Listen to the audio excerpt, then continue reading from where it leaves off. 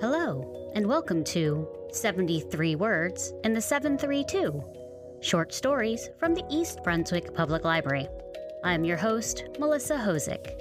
Since 2018, the library has been celebrating National Short Story Month with a short story competition.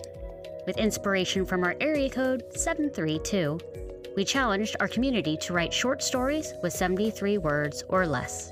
This podcast showcases some of our authors from the grown-up category. Today, we are joined by Jennifer Donovan from Somerset. Welcome, Jennifer. Thank you so much for having me. When did you start writing? So I really only started writing in the past 5 to 6 years. So I am definitely a late starter. I started writing when I was a kid, but then I stopped.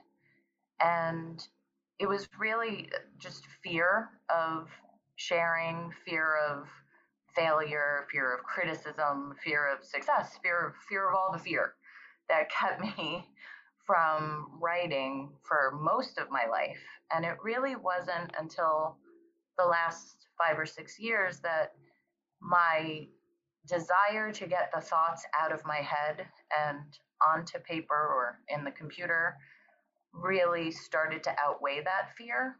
So it's really only the last year that I've been more earnest about it. Like I would do like 2 or 3 blog posts a year at first, and now with the pandemic, I guess an upside is I've had more time and energy.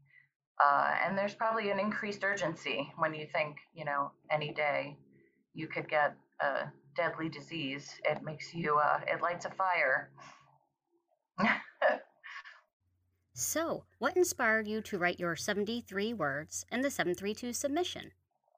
So, I was scrolling through Facebook one night and I saw a Patch.com article that was promoting the contest, and I was immediately excited because it was through a library, and I love libraries. I worked in one. I am a huge fan of all of the services and wonderful things that public libraries provide. And the other thing was, I was immediately like, oh, it's a library. I'm in. And then the other thing was like all the writing that I do is personal essay or memoir, and I have this one piece of fiction that I started writing last year, and I have no idea where it's going, and I don't know if I'm ever even going to finish it, but it's there.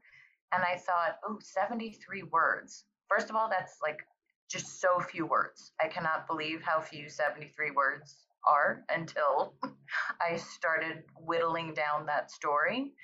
So it was a challenge, but I thought it would be an opportunity to maybe whittle that story to its essence, and it might then help me move forward with it. So that is what I did, and here we are. Well, we'd love to hear you read it for us. So it is called Reluctant Solitude. A cone fell from a dying pine onto a rusty-roofed Mercedes, startling the man. He regarded his cluttered yard and neglected garden before walking down his driveway to his mailbox. Finding it empty, he turned, walked back past his neglected garden, through the cluttered yard, and toward his hoarded house. Well, maybe tomorrow, he muttered aloud to no one, and shut the door. Thank you so much for sharing your story. Do you share more writings, and if so, where can people find them? So I do, and so I do have a blog. It is www.justonlyjen.com, and Jen has 2 N's. And I also post on a page on Medium, which is justonlyjen.medium.com. Again, we appreciate your time, Jennifer, and thank you for joining us today. Oh, thank you so much for having me. I really loved participating. Thank you. Thank you for joining us today on 73 Words in the 732. We hope you enjoyed this episode. Check out our back catalog anywhere you listen to podcasts, and subscribe to be notified of our future episodes.